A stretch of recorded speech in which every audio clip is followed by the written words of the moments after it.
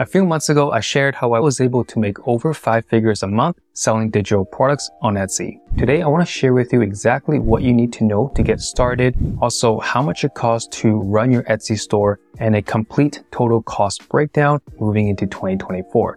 There are 4 total pillars to getting started in this venture. Number 1, market research. Number 2, product creation. Number 3, branding. And the last pillar, which is getting customers. So let's break down everything right now. Hey there, welcome to a new episode of the Brandon Timothy Show. I'm your host, Brandon, and throughout this podcast, I'll show you how to start a successful Etsy shop, learn side hustles, and create a sustainable passive income by selling digital products. This podcast is your roadmap to a thriving Etsy shop and digital freedom.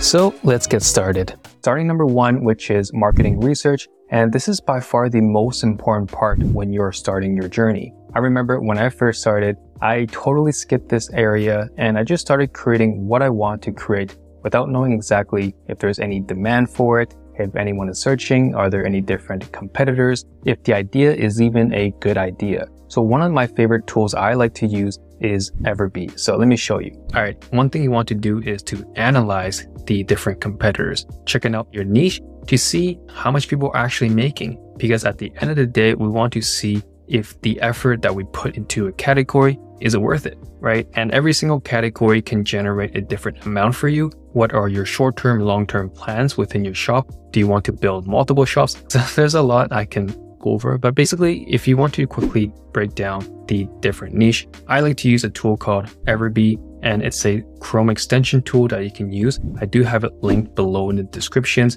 You can try it out for free, and with the free account, you can still access a lot of different data, but I do recommend trying out the paid version because about to show you right now, you can see a lot more metrics. So let's dive right in, and now let's go into Everbee. Once you've installed the Chrome extension tool, you can click on Product Analytics, and once you do so, it will scrape all the data from the existing page. From there, you can get all the information you need from the different price points, monthly sales, monthly revenue, total sales, the amount of reviews, which is important, the listing age, favorites, the views, and then shop age is another important one that I'll be talking about in a second here. Something I always like to do first is to sort by the monthly revenue. The next thing I like to look into is the listing age, because if a certain listing has just recently opened, these ones are 5 months, which means that there's still opportunity in the space. So usually I like to look at the revenue, then the listing age. Now, the third part, if I want to go even deeper to really validate my idea, is to scroll over here and look at the shop age. Now, some may argue this is even more important than the listing age because this shows you exactly how long this shop has been open. Imagine all your other listings, how well those ones are doing. So just to wrap it all up, in the product researching phase, this is one of my favorite tools that I like to use to validate my idea, to see how much demand a category is, and lastly, to see are there people who have done well in this space. And this is something that gives me more confidence that says, hey, if these guys can do it, I can do it as well. All right, so the second pillar is product creation. Now, in this phase, what you want to do is to start creating your products, but there are so many different ways on how you can create your products. Once you figure out what it is that you're creating, now we have to identify the different softwares, the different tools you use to create your products and your listings. If you're someone like me, I like to tap into the template category. I believe this is a realm that not many people are actually looking into. I know right now the hype is all the different AI products, which is incredible and amazing. And you can definitely pump out a lot, but something to think about if you're in the AI space, if it's really easy for you to streamline this process and automate everything, it's just as simple as someone else to do the same thing and replicate your store in a day. So that's why I like to take another approach, which is spending some time creating some high quality products that people can't fully come in and take over your niche. And that's why I love building in the template space, because no one is talking about this right now, but the opportunities is still incredible. So something for you to consider. Now, if we're talking about creating different templates, the number 1 design platform that I like to use is Canva. All right, this is one of my favorite tools to use to creating products. And don't get me wrong, I'm a huge fan of Adobe products, but when it comes to creating templates, or any type of digital products, Canva is your best friend, and there's a variety of different selections to choose from, so you're never starting from scratch. I always like to start by using some of their pre-made templates, and from there, customize it and remixing it to my own style, my own branding, so it's something that's truly unique. You never want to post something as is. First of all, you're not allowed to do that. And secondly, you definitely want to make it unique. And I promise you'll find a lot more success by creating a cohesive collection of products. And I do go over that in the next pillar in terms of the branding elements and stuff like that. So make sure to stay tuned to that part as well. But now coming down here, let's continue it with the invitational cards theme. And by the way, Canva is completely free for you to access and to use. And there is a paid version, which is $13. That will give you additional tools for your creation. And also if you want to have a team, for me, I have a team that helps me with the different products. At that, you will need a pro account. And also in the next phase, if you're doing mockups, that is when you might need the pro account to access different graphics. But for the majority of you can just use the free account to get started, which is always amazing if it's free. So this template here, it's a very simple, basic birthday invitation template. And it's just as simple as clicking on it, clicking customize this template. And from here, you can easily change anything you want to change. For example, if you want to change the text to something different, you can change the colors, the weight, whatever it may be, just like that. And once you've made enough changes, you can post this, you can share this and create a template to share on Etsy. And something else I want to share with you why I love using Canva is some of the new tools that they're implementing. So for example, if you want to create variations of this birthday card, and if you follow my channel for a while, you know I love to create variations so that I can create a large catalog of different colorways that can cater to a lot of different demographics. All right, so now the third pillar, which is branding. Now we've gone through the researching phase. We know what products, what categories we want to be in. We also know the different types of products, different design tools we're using. Now we want to present it in a way, in a very professional way that lets the buyers know that, hey, this shop is legit. They have authority in this space. I want to purchase from them. So that's where branding comes in. And one site I like to use is Creative Market. Okay, moving into the mockup phase. And I want to reiterate, there's a lot of different sites you can use to create your mockups. This is just one of them that I like to personally use. You can even buy mockups directly on Etsy or even on Canva. When we talked about Canva, if you are on the pro account, there's a lot of different mockups that are available. But for me, I like to use mockups from here because I find these are a lot more high quality.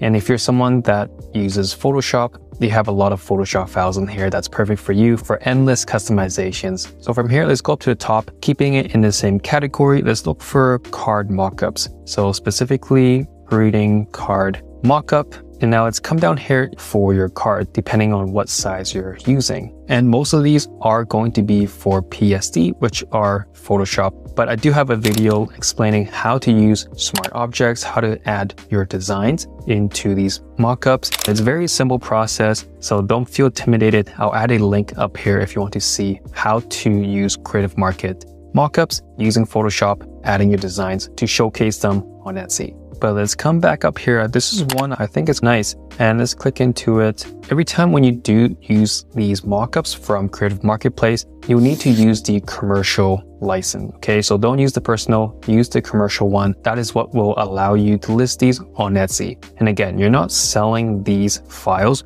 you're just using these as a way to present your designs. So your design will go into these two pieces or whatever the mockup you end up using, but it's a way to display it, okay, in a very professional way. You never want to just slap your design onto a listing and just call it a day. You want to present it in a certain lifestyle, however you want to portray your branding and things like that. And I always recommend doing that instead of using a new mockup every listing. So don't worry about that. You can just pay for it once and you can use it for all of your listings. Now let's jump into the last pillar. All right, so we're here finally on the fourth pillar, which is the last one. And it's all about getting customers. You know, how do you actually make money in this category? We've done researching, we've created the products, we know what platforms to get good mockups to display your items. Now we need to market it. And I'm sure by this point, the platform we'll be using, which is Etsy, and it's an incredible platform for you to market. And now let's talk about the cost aspect. How much does it cost to get started on Etsy?